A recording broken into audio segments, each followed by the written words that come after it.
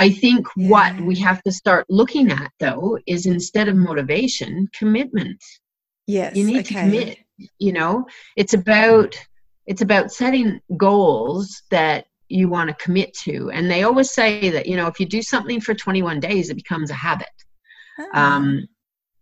So, which is very interesting, because it's if you commit to doing something for a certain number of days, then it does become a habit. And you think, oh, okay, I'm used to this.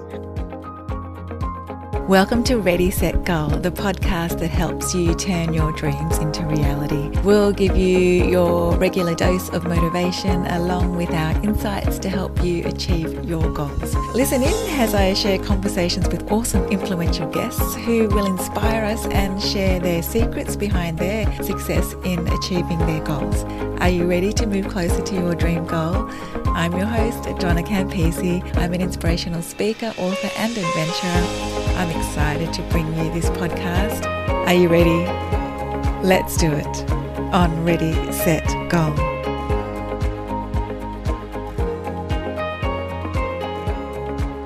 Carol Cook was born and bred in Toronto, where she fulfilled a lifelong dream of following in the footsteps of her family and served as a member of the Toronto Police Force, leading an exciting life as a police officer in Canada, where she worked undercover in the drug squad for 4 years. Ooh, undercover.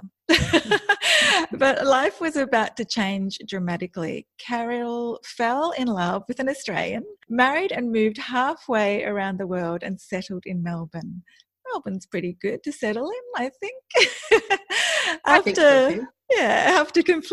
After competing in Hobart at the Masters Swimming Nationals in 1998, she awoke one morning with disturbing balance problems and double vision, symptoms of multiple sclerosis. After an array of tests, she was bluntly told at the age of 36, "You have MS, go home and get your affairs in order before you become incapacitated." Devastated, and having only been married for 3 years and no immediate family around, her thoughts revolved around how she was going to cope with this disease. Fortunately, Carol found the determination and spirit to defy what the doctor has told her. As a swimmer, rower and cyclist, Carol has proved her versatility in sport over the last 48 years, and now at an age where most people are thinking of retirement, Carol continues to race at an elite international level. Awesome. Carol is an inspiration to everyone she meets, including me. I met her a number of years ago and just, inspired by Carol's achievements. In 2011, Carol took up paracycling and has gone on to win 3 gold medals at 2 Paralympic Games. She's probably won more since then, hey? She's won 9 world championships and continues to compete internationally. She is also the founder of MS 24-Hour Mega Swim in 2001, where she founded that, which is one of the fastest growing fundraising events in Australia and has raised over $10 million, which provides scholarships to people living with MS to follow a dream. I love it. Carol was named in the 2014 Australia Day Honours list, being named as Member of the Order of Australia. She received this award in recognition of her significant service to sport as a gold medalist at the London 2012 Paralympic Games and for fundraising and representational roles with charitable health care organisations. In 2015, Carol became an author of her book, Finding Your Inner Gold. Carol believes that nothing is impossible if you dare to face your fears and believes in ourselves. Her awards there's a great list of them. I'm going to list some, but the rest are going to be in the show notes, I think. 2018, Victorian Female Paracyclist of the Year. 2017, Award of Excellence. 2017, Master Sportsperson of the Year. 2016 Female Sportsperson of the Year and Masters Sportsperson of the Year. It keeps going. 2016 Paralympics, 2 gold medals. 2015 Victorian finalist, and there's many more. I am going to list them. Believe me, Carol is an amazing woman. She lives in Melbourne, Australia. Thanks for joining us, Carol. No, thank you, Donna, for that was a huge introduction. It impressive. I think you've just told my whole life story. I can just go home now. No. No, there's heaps more to talk about. Don't you worry. I'm super excited to have you here. And we've been trying to arrange this interview for so long because you are a super busy woman, aren't you? I am. And a lot of the time I'm not even in the country. So it, especially last year was just absolutely crazy. And this year is almost just as crazy because of the Tokyo Games coming up. So that I'll hopefully be at. The team won't get named till June. So it's just I don't know what I would do if I wasn't busy. That's true. I'd probably wither up and die because I'm just used to just being on the go all the time. Good on you. Well, I'm going to ask you, what would you say is your most outstanding goal you've achieved, the one that you're most proudest of out of all of those lists of things that you've done? What would you say is the one that you're most proudest of, Carol? I'd probably say the 24-hour mega swim because it was supposed to be a one-off event in 2011 just to raise $10,000 for a program that MS runs.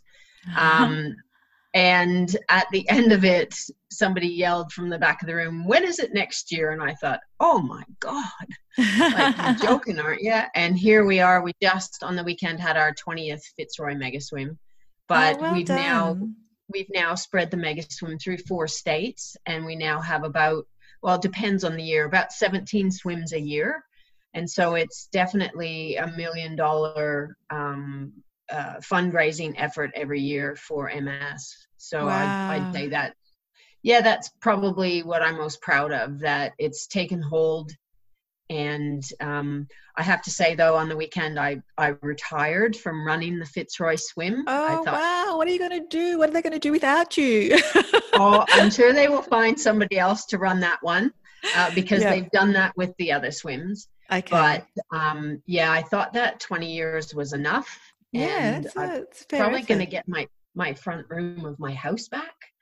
So instead of having mega swim stuff everywhere, my husband will be able to walk into it. And, well, what do you have? What do you have there that you're in the front room that is taking up, Oh, well, just all the, I'm a hoarder, like mega swim stuff, files, 20 years of files, and just crazy. Yeah, and that's a super effort. Like, well done with that. I'm really, inspired by that.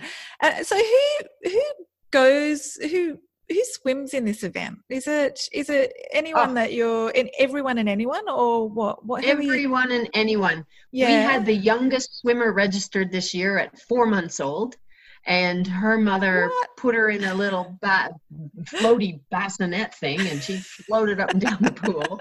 I think maybe she got lots of donations as well for her. And I think the oldest we've had is like 80. Wow. So it really is a team effort. It's all team groups that, they have to have a swimmer in the water for 24 hours. Doesn't matter how they do it. It's just a matter of having somebody swim up and down. They can dog paddle up and down. They can float up and down. It just, and it's just a fun team event. So this year at Fitzroy, we had a couple of corporate teams, but we had a local swim club, and we've had schools take part in the past. Oh, awesome. So you don't have to be an Olympic swimmer, yeah? Oh my God, no, not at all. Okay. Not at all. That kind of scares me when I'm near you. No. My mother came over one year and took part and was our highest fundraiser on our team. And she swam a total of 4 laps, throughout the event. And but that's what it's all about. It's just about coming and having fun with a group of people that you are friends with or work with, and it's the fundraising that counts. Yeah, that's awesome. Well done. Hey, can we go back, Carol, to 1998 and tell us about what was your initial thoughts when first diagnosed with MS and being told to go home and get your affairs in order before you become incapacitated? Like, I don't know because I haven't been in that situation and many people haven't. So where was your head then? Like, what were your thoughts? Like, Yeah, tell us about that time. Well, it was funny because all my symptoms had gone away. And so I said to my husband, because my GP thought I had an inner ear infection, which was causing the balance and to go off. And I went and had my eyes tested because of the double vision. And I had a brand new, she had just graduated from university, optometrist. And I told her that, my GP had thought I might have an inner ear infection. But I'd already been to the neurologist, but I was just waiting for results. And she said to me, she says, it might have spread to the optic nerve. And funny enough, she called my GP and said, I think it might be MS. He didn't tell me that. But when I went to the neurologist to get the final results from my MRI and stuff like that, my symptoms were gone. So I said to my husband, oh, don't bother coming because, Jeff was probably right. It was an infection that was throwing everything off. So you were alone at the appointment. Yeah, so I went by myself, and the optometrist hadn't said anything about MS to me. So I guess she didn't want to scare me. And so when I went, I thought, oh, I'm wasting his time. And his body language was such as that I was wasting his time. He was in a hurry. He opened the door. He was pretty gruff. He's like, come on, sit down. He pulled my MRI film out and he held it to the ceiling and he said what he said, you've got multiple sclerosis, too many lesions on your brain for someone your age. And so go home and basically your life as it's over. Go home and put your affairs in order before you become incapacitated. And it was like getting hit by a bus. And I just sat in this chair, and the only word I could focus on really was, you're going to be incapacitated. Now, for somebody so involved in sport all my life, I was like, because at the time I was a head football trainer. I met my husband at a football club. So I was head football trainer for North Cute football. And so I was running around the field and looking after injuries and, and game day and plus swimming. And so sport was a really big part of my life. So I think I said one word that day. I looked at him and I said, what? And he just said, oh my God, you heard me. You've got MS. And he said, so you're going to have to quit work. You're going to have to go on a whole bunch of drugs and you'll never do this silly sports stuff again. And to be honest, I can't take you on as a patient. I got enough people with MS. So go back to your own GP. Oh my God. Oh yeah. He was a lovely man. Oh, God. And with that, he walked towards the door and he was putting the film back in the envelope and he opened the door and he said, hurry up. I've got patients waiting. And I was sitting there and it was like being in a tunnel where you couldn't hear anything, but you could focus on what was going on. But it's just those words, multiple sclerosis and incapacitated, and like that was just, and I guess when you don't understand something, you think the worst. I mean, if somebody gives you bad news, you always think the worst. You don't. If somebody imparts knowledge upon you, then that can change your thinking quite a bit. But I knew nothing. I knew about Readathon because, funny enough, Readathon was started by my year 7 librarian in Canada. Oh, really? I remember doing that as a kid too. I know. All those years ago, I was probably her first guinea pig for Readathon. But so I understood, I knew that there was a disease called multiple sclerosis, but I had no idea what it was. And so as I walked towards the door, he slammed the envelope with my MRI film in it against my chest. And he had the audacity to say, see my secretary on the way out, like for the bill. And I remember he was in an old house, an old Victorian house in Kew. And I'm walking down the hallway and it was the longest hallway in the world. It was like everything had gone into slow motion. Yeah. And I walked straight past the secretary's office, and as I put my hand on the door to open it, I heard her yell at me like, Mrs. Cook, your bill. And I just walked out the door. And funny enough, I don't even know if I ever paid that bill. I don't ever remember getting it, but it's history. I don't remember driving home that day, so that's not surprising. So I guess, at that point, I didn't know what to think. You just Yeah. slammed something like this. And it was like, it almost took my breath away. It was like getting hit by a bus. And to think I said one word that day, I just look back and I think, oh my God. And hence why I've done a lot of work with MS and the ambassador program. And we've gone into universities to talk to neurology students who are in their med students who are in the neurology rotation. Yeah. And I impart my diagnosis on them. And funny enough, they all go, oh my God, I said, you got to talk to people like they're human, like they understand, because not just the person in the middle that's affected, then you've got their family, and then you've got their friends, and you've got their work colleagues, and then you've got other people attached to them, and it becomes this huge big circle that diagnosis affects. So I also learned that day that you don't make rash decisions when you get bad news, because when I got home, the first thing I remember, I don't remember driving home. I don't remember parking the car. I remember sitting in the living room and I was crying, and we had a 6-month-old puppy at the time, and she put her head in my lap and whimpered, and that snapped me out of the fog I was in. And I was just like, oh, it's all right, Kimba, it'll be okay. We'll figure this out. And yeah, I decided I was going to give Russ a divorce, and I was going to give him the house we'd just bought, and I was going to go back to Canada and let my family look after me, because I was going to be incapacitated. And to me that meant sitting in a wheelchair, wearing nappies, drooling, not being able to feed myself, not being able to communicate. Like, I went way overboard, way over to the dark side of what incapacitated was. Because sorry, Carol, are you frozen a little bit? Can you hear me? Oh, I can. Yeah, you're fine. Yeah, okay. Yeah. All right, you've come back.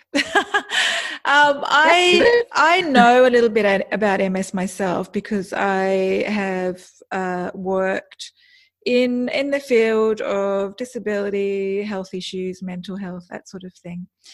But can you tell the listeners, just give a description of what it is, of what you would like the actual neurologist to have told you, actually? Can you give it to us in that sort of frame? In kind of layman's terms, so people understand. Yeah. It's a disease of the central nervous system, which affects the brain, the spinal cord, optic nerves. And so our nerve fibers are covered with a fatty substance called myelin. And that fatty substance is like a plug that we would plug into the wall with the rubber around the wires. The rubber protects the wires so that we can't break them or, snap them. And so myelin thing with the nerve fibers, and it helps the conduction of messages. So if, say, I wanted to pick something up with my left hand, using my fingers, like a paper clip or a pin or something, your brain tells your hand, pick that up. Now, if I have an attack, my body thinks there's something wrong with that myelin covering, so it attacks it in little places, and it stops, because it breaks that fatty substance down. It stops the message from free flowing through, because the message will get to one of these breaks and it'll say, "Ooh, it's not safe to pass."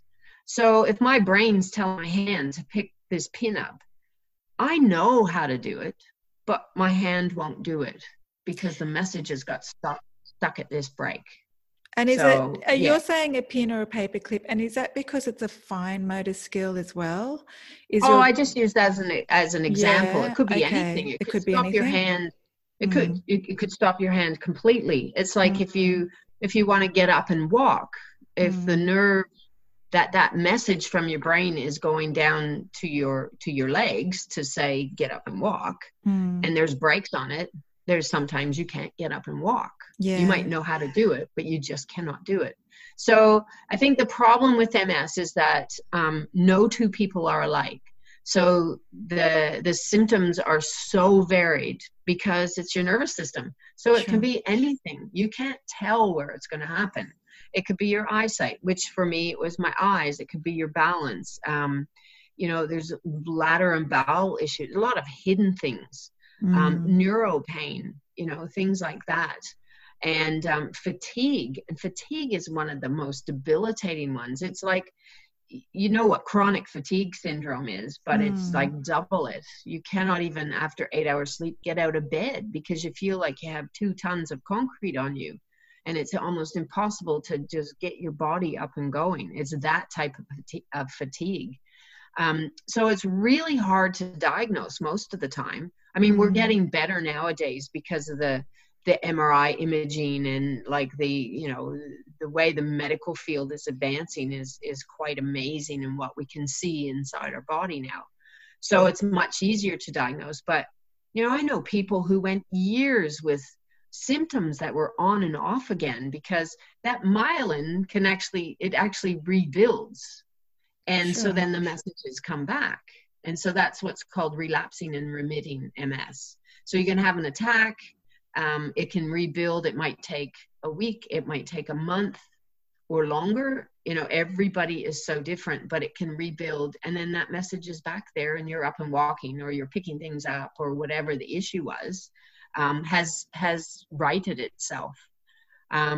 So I know people who went for years where they had symptoms, and then they would go away, and they'd hit the doctor saying, well, this is happening. And then the doctor would just say, oh, look, it's all in your head. You're either stressed or, you're worrying too much about things. And when in fact, it was all in their head, but it was real, it was the nerves that were being damaged. And unfortunately, there's not just relapsing and remitting MS. There's progressive MS, where if somebody's diagnosed with progressive MS from the start, that myelin doesn't rebuild itself.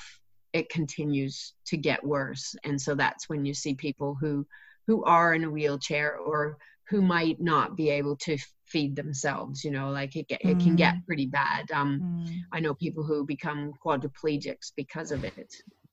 Yes, I've seen that myself. So that's why I suppose I'm really amazed by you, Carol, because you've had this for quite a number of years now. How long would you say? A long time now, 22 years now. 22, yeah. So, and you are doing sport and activities, obviously in Paralympics, not the usual Olympics, if you want to call it, because I remember meeting you and you even said to me, oh, Donna, you should cycle. And I said, I have terrible balance because of my stroke issue. But then I found out you were riding a tricycle, is that what you call? And I thought, wow, I have to try this. And we still haven't tried it. So I know. we have to catch up, and so I can try it. But so I mean, you're still going, you're still doing things. And with all those symptoms that you mentioned, how do you keep yourself motivated when you're aiming for your goals? So you talked about the pain, the imbalance, and, all of those things. How do you keep going? Well, I think the wrong word to use is motivation. Okay. I think we can all be motivated to do things. I mean, look at New Year's resolutions. We're all really gung-ho that first month, and we're all very motivated. And look, I can be really motivated, but I have days where I don't want to get up. Like my alarm clock went off this morning at 4:30 because I'm on the road, just after 5 to meet up with people that I'm riding with, and I have to ride to get there. So, when the alarm sometimes goes off at 4:30, I just roll over and go, oh my God, there's no motivation to get out of bed whatsoever. I think what we have to start looking at, though, is instead of motivation, commitment. Yes. You need to commit, it's about setting goals that you want to commit to. And they always say that, if you do something for 21 days, it becomes a habit. So, which is very interesting, because it's if you commit to doing something for a certain number of days, then it does become a habit, and you think, oh, okay, I'm used to this. Yes. Not go to the gym because I'm going to get fit, like New Year's resolutions. I'm going to get fit. So if somebody goes to a gym for like 2 weeks and nothing happens, they're not getting fitter, they haven't lost weight, and they think, oh, this isn't working. Well, unfortunately, we get unfit really quickly. And we gain weight really quickly. but we never get fit quick or lose weight quickly. And it's a process. So it's all about commitment. And I guess, I love talking about goal setting, but I also think it's not so much about the destination, but it's about the journey getting there. Yep, definitely. That's just so important. And after Rio, I had that many people say, oh, you're going to go for Tokyo. Like, you're going to train for Tokyo? And I'm not one to make a goal that far away. Not now at this age. Yes, back when I was growing up, I always had goals that were long-term goals. So what time frames would you put goals in now then, Carol? Well, I look now. Is it 6 weeks, 6 months? What do you do? I look at a year. So I've got my goals for this year, and by the end of the year, I then sit down and go, well, what do I want to do next year? Like, what's my outcome for next year? Do I want to compete? I mean, that's the big thing, at 58 now, I'll be 59 if I make the Tokyo team. I'll be the oldest female trike rider in the world racing. I am already. Wow, that's an achievement in itself. Yeah. Actually, no, we had a girl from the US who raced last year at a World Cup in Canada, and she was a couple years older than me. But she was new and not right up at the top level. But so I don't know what's going to happen in a year, and I don't know what my MS will be doing in a year. Right now it's great, and I honestly think it is because of exercise. Mind you, I'm on disease modifying therapy as well, but the exercise is so important to me. And so that'll always happen in my life, no matter what sport it is, so that to me is really important. But it's like looking at, well, what do I, after this year's done and dusted, you think, so what do I think I want to do next year? Oh, maybe ride around Tassie, or, I'm just throwing silly things out there, but well, maybe not so silly. Yeah. But just doing, looking at, well, what can I aim for? And then putting those little steps in throughout the year to maybe hit that goal. But those little steps are the journey, they're the great things. And I think I learned that lesson back in 2008 when I was rowing, and we were trying to make the Beijing Paralympics. The first time para rowing had ever been included. And I was writing a blog about our journey along the way and the training and how things were going. And we got to Munich to compete. And in rowing, it's a bit different. The spots for the Paralympic Games and the Olympic Games are done the year before at World Championships level. Okay. So the countries, depending on where they place, earn spots at the games. And so there's only 12 spots at the games. So they award 9 at the World Championships for each event, but they leave 3 open for the first World Cup the following year. And so there were 3 spots for our discipline and our crew. So we had to come in the top 2. Now, there was no thought of not coming in the top 2. We were planning, like, we were going to Beijing. Yeah. And unfortunately, we missed out by 0.8 of a second. Oh my goodness! Oh, I know. So such a short amount of time. Yeah. And I wrote a blog apologizing to all my followers of this journey and saying, we've let you down, and I'm really sorry, and we can't, I can't celebrate the fact that we're in Beijing. Like, this is the end of it. And my sister kind of kicked me up the butt through cyberspace. And my younger sister, I might add, too. And she said, Carol, it's not about the destination. You've taken us on such an amazing journey from the beginning of, when you were picked in the crew through to the racing in Munich, that it's been great. So don't apologize. Yeah, I agree. Don't apologize. Yeah. And that was a real learning lesson right there. I totally agree. I speak about this myself, and I had that as an example of when I was training for, you know, the big marathon and journey. And someone had to tell me that too, because, you know, you get so focused and stressed at times on your goal. Oh, yeah, And definitely. and I remember my brother-in-law, actually, he was the one that gave me the message, like your sister, and just said, you know, Donna, remember to, when he trained with me one day when it was, I don't know if you know Mildura, that's where I'm from originally, and we were down there at Christmas time where my parents are. December, ridiculously hot weather, and he came training with me, which was really nice. So I was so dedicated, I would run anytime, anywhere, in any weather. And he did tell me that. He said, Donna, remember to enjoy the journey. And that was just like a light bulb, you know, going, bing, okay. Oh, most definitely. And, you know, I started thinking back, and I had to look at where we, as a crew, like 5 of us, four rowers and a coxswain, where we had come from that first row through to where we were now.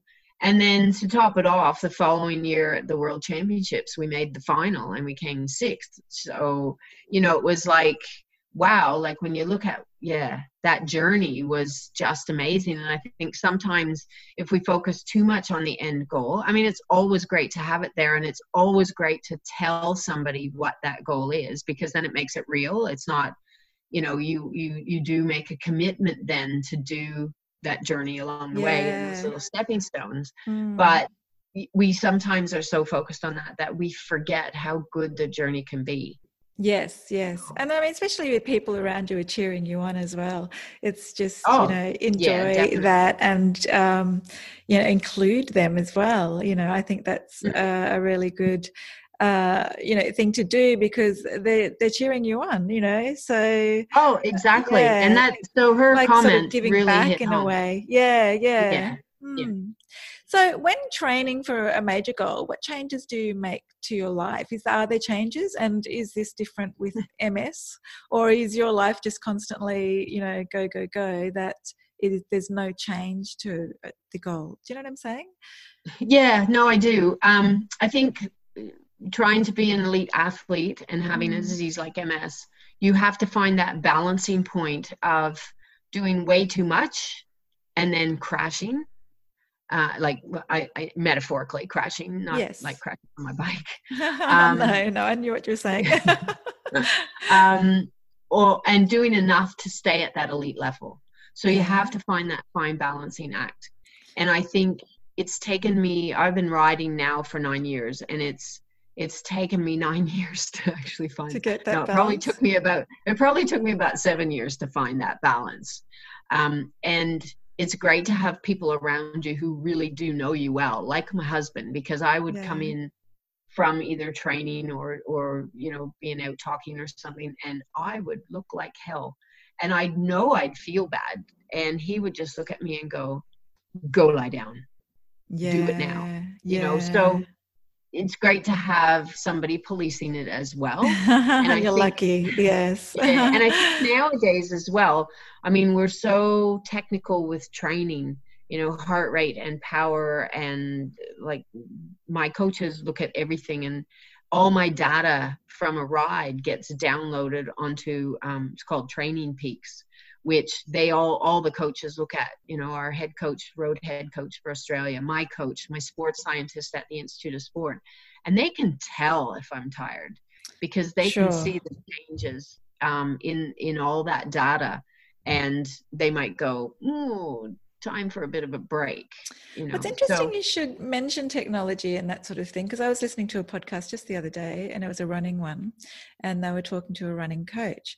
And the person that was interviewing him was asking about the whole technology thing. What do you think about it? Because this coach was, you know, of old school. He had been running for years before all that sort of technology had happened, but obviously admits to using it now, but was kind of saying to the running audience, I suppose, don't get stuck into that so much though. Don't, you know, Oh, I totally overdo agree. that. Like, But do you have to, at an Olympic level, get really hooked on that? Is that part of the training that is really something that, you must do it in some, I don't know, minutes, seconds, whatever, and your heart rate oh, must be look, this and whatever. Do you know what I'm saying? I think, yeah, some of the training is based, which is great. They'll base it around heart rate, or some of the training they'll base around my power output. I've got power cranks on my bike, so it tells how much wattage I'm outputting, or they'll give me a target.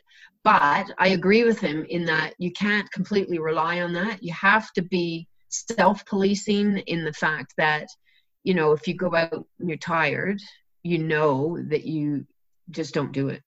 I mean, I'm old enough that you get a lot of younger athletes who will do exactly as what's written in the plan, and they won't sway from it whatsoever, no matter how bad they feel. My coach, my personal coach, is really good in that. If I go out and I think not going to be good today to do this, and I don't do that very often, but I know when I have to, then she's fine with that. She trusts me to self-police and say, hey, I can't. Well, you've been doing it for a lot of years now, and you know your body. No one else does. Yeah, you know what I'm saying? Especially through the different sports that I've done. Yeah, exactly. So that's a good answer, because I was just wondering how, strict they are on you about this at an Olympic level, and if it gets just over the top and annoying.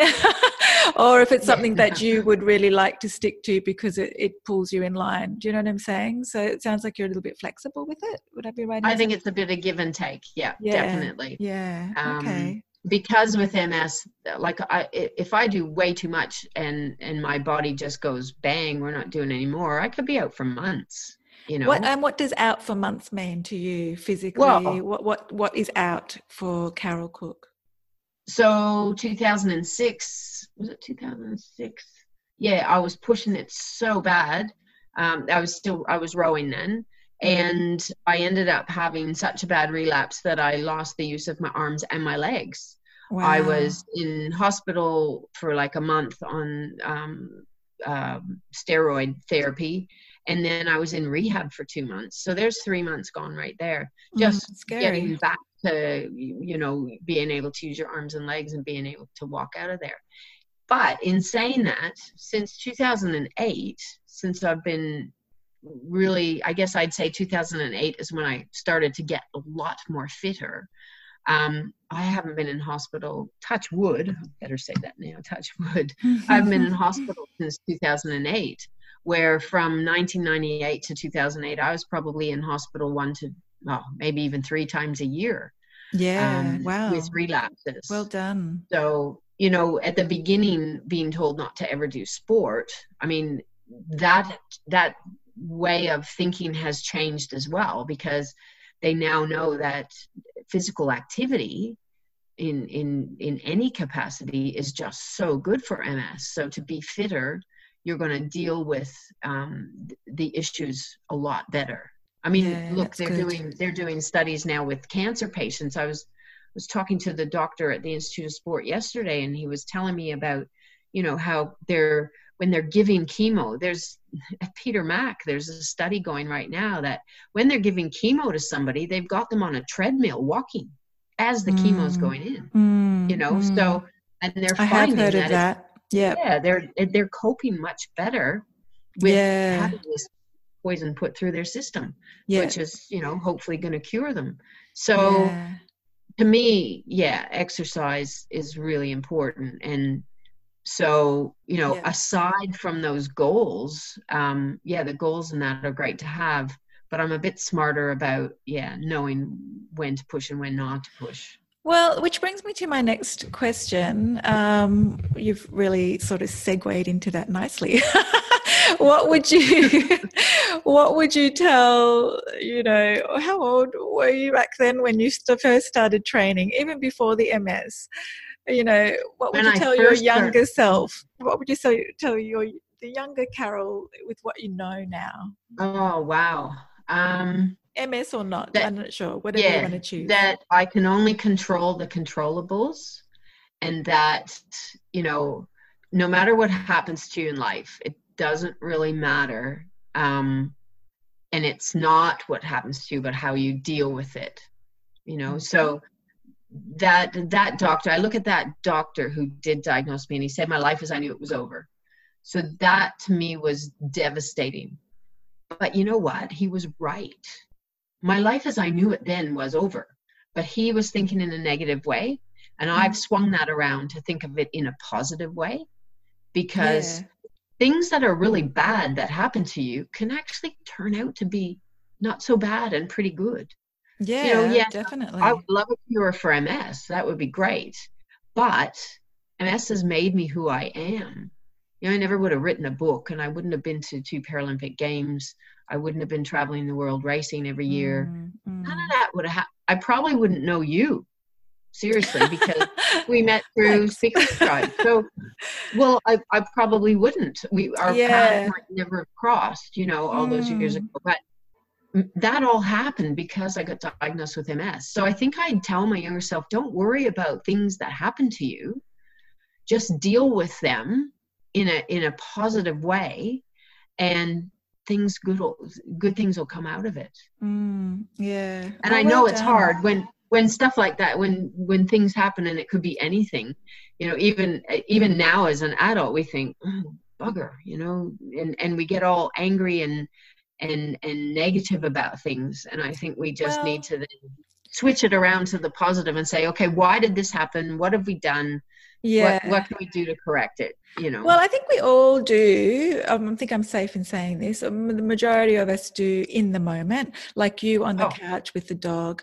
I actually think and go, well, allow you to go through that process. Oh, you have to be angry. Like, I mean, it probably took me 6 months. Like once I was diagnosed, it probably took me 6 months of, you know, I didn't believe him, number one. Didn't believe him. Then I was pissed off at him and the world, and thinking, why is this happening to me? And then it was getting the pig-headed and stubbornness of, well, MS is not who I am. I'm living with MS. So it was like waving a red flag to a bull. It was like nobody was going to tell me what I could and couldn't do with my life. Yeah. And MS wasn't going to rule what I could and couldn't do. You know, I was going to try things anyway. So I think we do have to go through that process. But, you know, your question about telling my younger self, if I knew that back then, that everything would be okay, you know, if somebody, and I probably wouldn't have listened as a 10-year-old or 11-year-old. So, but in saying that, you know, I was 9 when I was in love with gymnastics, and I was 9 years old. You've done a lot. Oh, I know. As in activities, like different sports. Well, my mom had us involved in dance and sport from like I was 4, I think, when I started all this. But at 9, my best friend Sharon and I were trying out for an elite gymnastics club because we were going to go represent Canada at the Olympics. Wow! In gymnastics, that's what we were going to do, and we went to this club, and this horrible, horrible woman looked at me and said, "Oh, you're too fat to ever do gymnastics." Oh, gosh. And that was it. My chance of even trying out were gone. And my friend Sharon got in. And I think I was really, really lucky that day, because I went home and I was in tears. And I remember just thinking my dreams shattered, like this is never going to happen.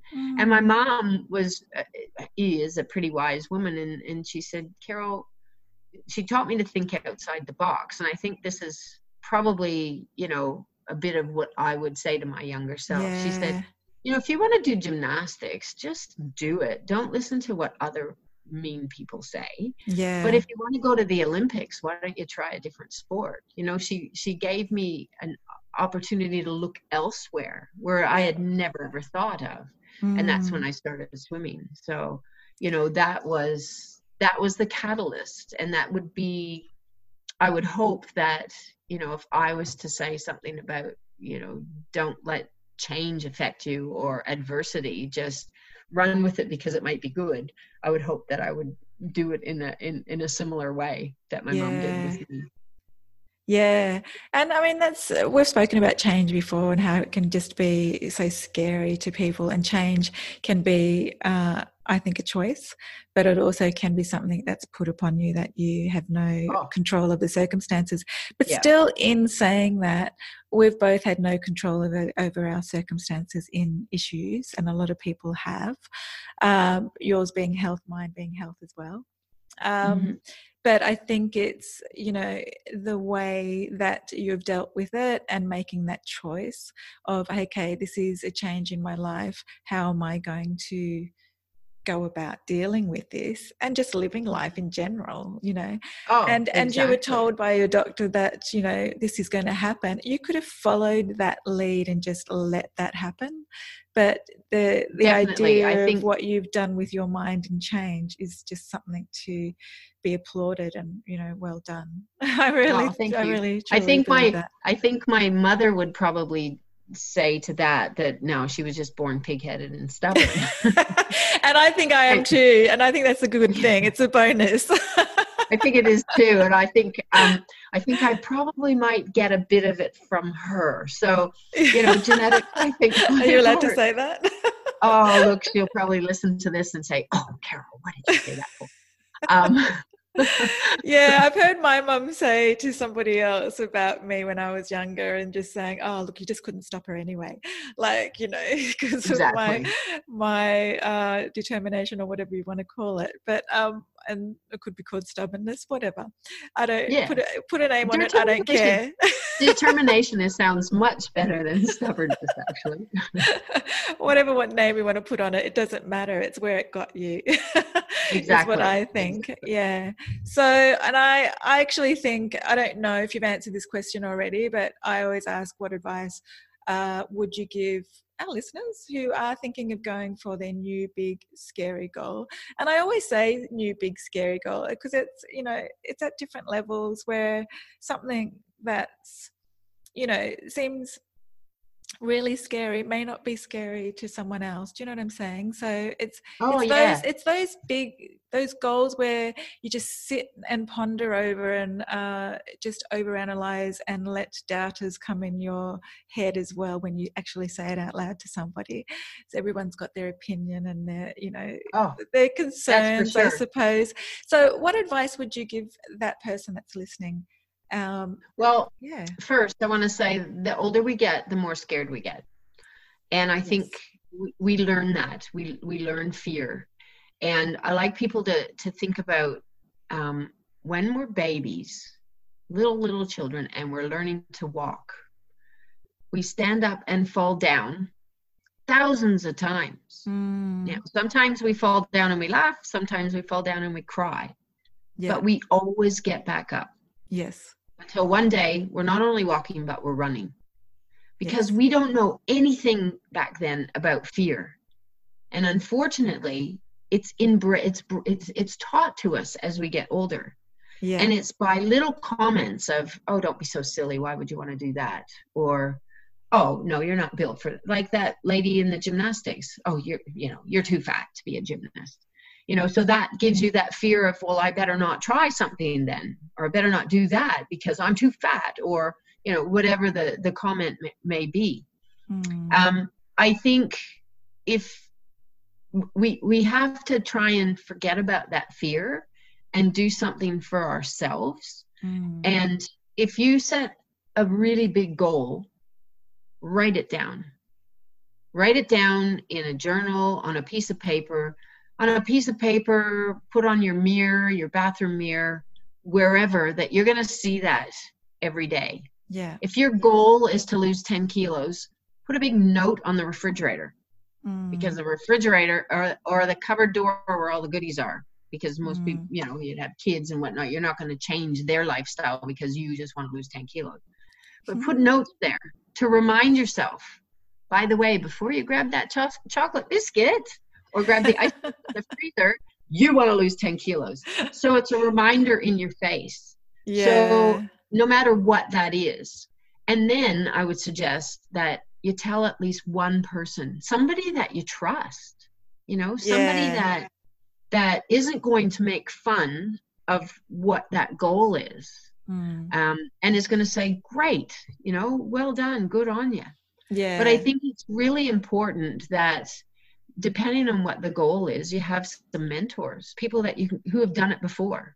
You know, like if you want to do, well, like you run marathons. God forbid I could never run a marathon.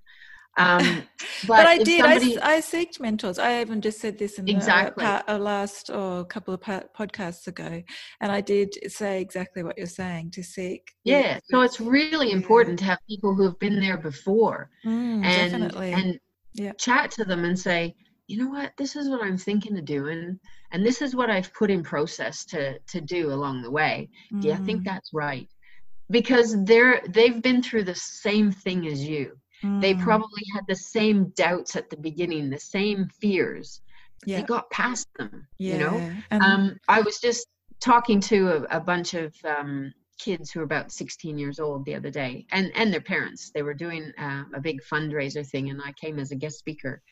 And I said, you know, it's so important to face those fears, because once you do, you'll find that it really wasn't that scary after all. I said, I gave them all a challenge that during this week they had to try something new, and it didn't have to be sport related or anything. It could be trying a new food.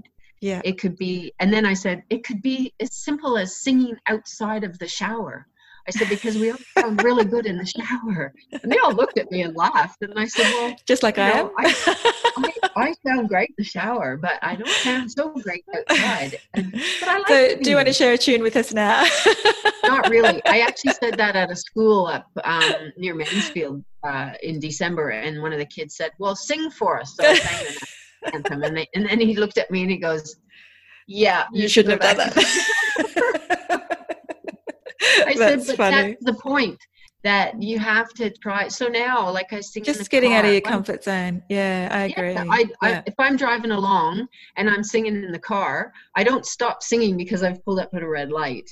No. You know, and I don't care if somebody in the next car looks at me like, oh my God, can you just shut up? You know, even if I don't know the words and I just la la la la la along with the tune.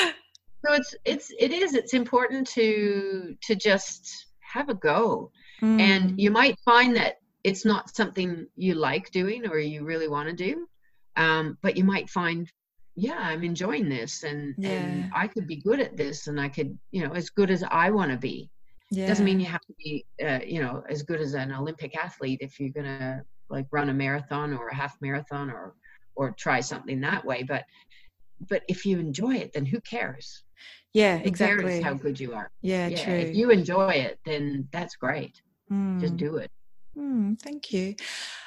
We know you're a speaker. We know you're an athlete. But tell us a bit more about your book, Finding Your Inner Goal. Who is this for, Carol? Who's this book for, and what is it about? Yeah, look, it's Finding Your Inner Goal, a gold medal Paralympian secrets to success. So it does break everything down. It talks about, you know, exactly that, getting over the fear. But I use stories from my life, even from the police force, you know, and things over jumping hurdles. You know, you come up against brick walls, and I hate that saying, oh, don't worry, you know, when something ends, somebody always says to you, oh, don't worry, another door will open. And I think, no, you gotta go look for it. Like, don't just think that things are going to be dropped in your lap. You know, you actually have to go and have a look and say, oh, maybe I'll just try and open this door, you know, no matter how. I know what you're saying. I'm a bit of, I use it not in the way of doors, but opportunities. When people say, oh, take opportunities when they come along. But I always say, well, create opportunities, create that opportunity that you want. Are you going to wait for an opportunity and maybe someone else will take it anyway? So why don't you create it? So it's like I ask people, what would you attempt to do if you knew you couldn't fail?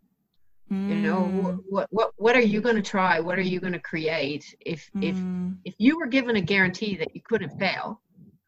Like everybody would be jumping at that.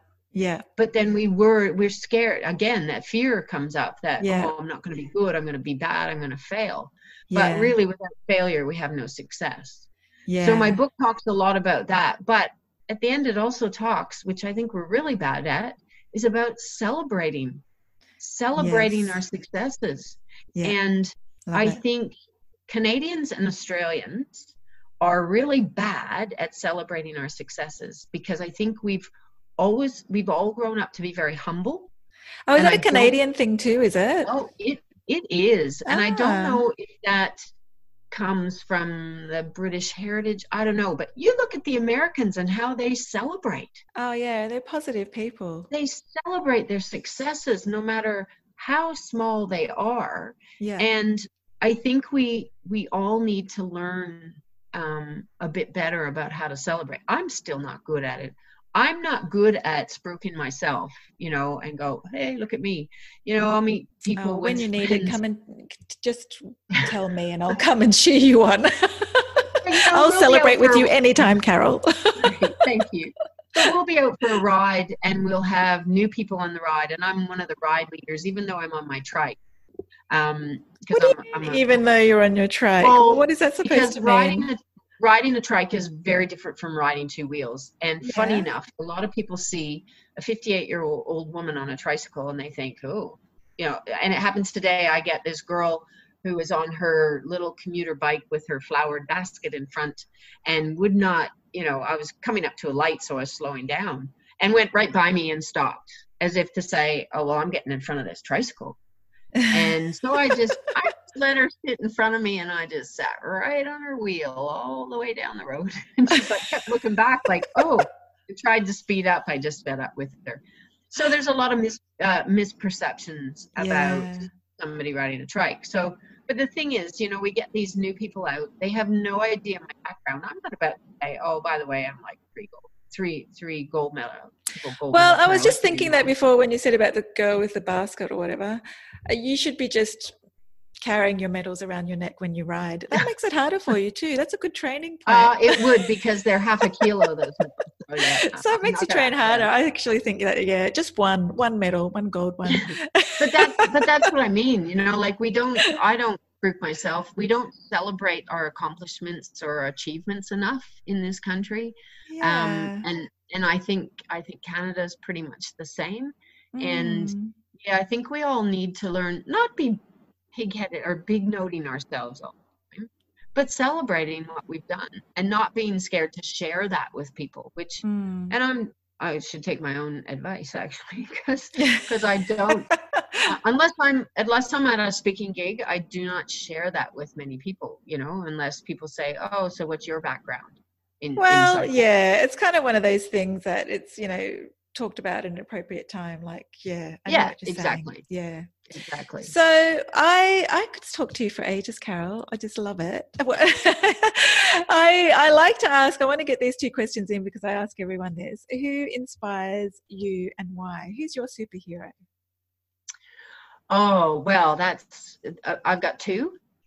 One was my dad. From a young age, he lost his mother at the age of 6 and was shunted from family members to family members because his dad was over fighting in the war. When his dad came back, he ended up losing a leg. So my dad was incredible, holding down like 3 different jobs and going to school during the years, and then decided to go to secretarial school of all things. He was one of 2 boys in classes of women, but it lent him the typing ability. He then joined the police force and rose to almost the highest rank. He was just under deputy chief. Wow. And his typing skills came in handy, and so he did the right thing. And I just think he did so much in his life, and he was so well respected, and he did so much charity work. So he's one. And then more local is Tammy Van Wissa, who's a marathon swimmer. Yeah. And I met Tammy while I was here on holidays before I'd even met my husband, and I was doing one of the bay swims. And I was sitting by myself, and her and some friends sat down, and we got talking, and she became a pretty good friend. And then some of the amazing swims she's done, like triple crossing in the English Channel, and then swimming Bass Strait, which nobody else has ever done. Yeah. And I think the mental strength, not only the physical strength, but the mental strength to swim from Tasmania to Victoria in a shark cage with jellyfish stinging you every stroke of the way, and to actually be able to finish that, lips swollen, face swollen, but to finish that and mentally get through that, to me is just unfathomable. But I just think she is such an amazing person. So those are the two people in my life that have really, I don't know, maybe driven me or made me rethink a few things along the way. Yeah. Awesome. So also, do you have a favorite quote or mantra that you use when aiming for your goal that you could share with us? Well, I have a favorite quote, and it comes from a friend of mine by the name of Warren McDonald, and I use it a lot. I think it's even in my book. And I use it at all my talks, and it's dare to face your fears and believe in yourself, and you can accomplish anything. Warren is an Australian who's now living in Canada, so we've kind of swapped. Warren lost both his legs in a climbing accident when a rock face fell as he was climbing fell on top of him and pinned him in a river, and he was there for about 2 to 4 days, something like that. While the one man that he had just met, a German who he didn't even know, had to go for help. This is up in Hinchinbrook Island. And he lost both his legs above the knee, very short stumps. And he has gone on to climb Mount Kilimanjaro, Cradle Mountain. He's done quite a few climbs. He's now, his partner is an ice climber in Canada. And so she's taught him to now ice climb. He's done, gosh, that's awesome. El Capitano, which is in the States, which is the largest rock face, and it took him 1,600 pull-ups to get up it 2 days. He tied himself on the edge of the rock face to sleep, so that he can continue the next day. And that, and that's him. He's lost both legs, but he dared to face his fears and believed in himself, and he has accomplished everything. So that is my favorite quote. I use it all the time, and I guess the other one would be from Pink. What doesn't kill you makes you stronger. I could be doing efforts that my coach has given me on the bike, and it could be going up Mount Dandenong or doing hills, and I'm thinking, oh my God, I'm dying. And then I think, nope, it doesn't kill you, makes you stronger. So. Yeah, I love that one. Yeah, definitely. Yeah. Hey, I'm just going to let people know if they want to contact you and if they want to see more about you and all your adventures, and also perhaps book you for a speaking event or even purchase your book, they go to Carol Cook with an E .com.au. That's the book's there as well, isn't it? Yeah. Yes, it is. Yeah, I'm pretty sure it was there. They'll see what looks like 2 books, but in fact, I had actually written it in 2015 and called it Cycle of Life. Yeah, I remember that. And then you changed the title. And then after Rio, I felt like it was missing something, and I added another chapter and just changed it to Finding Your Inner Gold. So so get the latter one, so you've got that extra bit. All right. Yeah, definitely. And if they want to find out more about the MS 24 Hour Mega Swim, they just go to MS 24 Hour Mega Swim on Facebook. You can just MS Mega Swim. I think it's .com.au, but if you just MS Mega Swim, it pops up. Yeah. Okay. All right. Cool. So we've got now about 17 swims around the country. Well, in 4 states. So New South Wales, ACT, Victoria, and Tasmania, and they're held at all different times of the year. We do have another one coming up. I think it's the beginning of May in Melbourne, at the Melbourne Sports and Aquatic Centre as well. But it's not just swimming then. It's not just swimming anymore. We've actually got racquetball and squash and badminton. So Mega Swim, what? Yeah. So you're going to have to call it a big title, not just Mega Swim then. No, it looks like we're probably going to change it to Mega Challenges. Yeah, that sounds cool. So are they looking for a new leader since you've retired, or is that been filled? Oh, most definitely they are. They're looking for somebody to run it on the day, and the MS office does most of the back ends, well, all of the back end stuff now. I mean, it's changed a lot since I started it, where people, did cash donations. It's all online now. And, of course. Yeah. Seats are emailed out or come right from the system. It's so much easier. I remember, days of bringing home $75,000 from the pool, counting it on the table in the dining room. And then when I was using my scooter, because I couldn't walk very well, my husband would be my bodyguard, and we'd be zipping up High Street in Northcote to the bank with 75 grand, and the bank would just go, oh my God. How did she get this? So it's really changed now, and it's pretty high tech now. And it's just somebody on the day to run the registration, get the... Okay, well, that's a shout out too. So we've got the details of that, and I'll put all the links up in the show notes for people to get in touch and, show their enthusiasm, especially with the mega adventures now. That sounds pretty cool. So it's swimming. What else was it? We've got badminton, we've got racquetball and squash. There you go. All right. All right. So it has been awesome chatting with you, Carol. I really enjoy every time we chat and catch up. So I really thank you for joining us here today. And thank you for having me. It's been great. And it's been way too long between cups of coffee, put it that way. All right. Take care, Carol. Thanks, Donna. You too. Okay. Bye for now.